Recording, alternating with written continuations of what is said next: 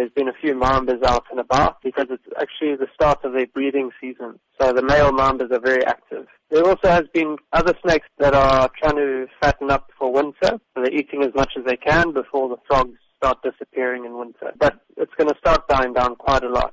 Why is it that during this time of the year we see an increase in snakes? They try not to eat too much because snakes need warm weather and heat to digest their meals. So in summer, that's not a problem. But in winter, it does get cold and they struggle to digest their food. Which are the more common snakes that one should be on the lookout for? Well, in Durban, we have quite a lot of Mozambique spitting cobras. They are very common. In areas that border valleys, there are black mambas around. Those are two snakes which do have potentially lethal bites. But they're not looking for people. They don't want to bite people. They're a lot more scared of us than we are of them. They're just looking for food and for shelter.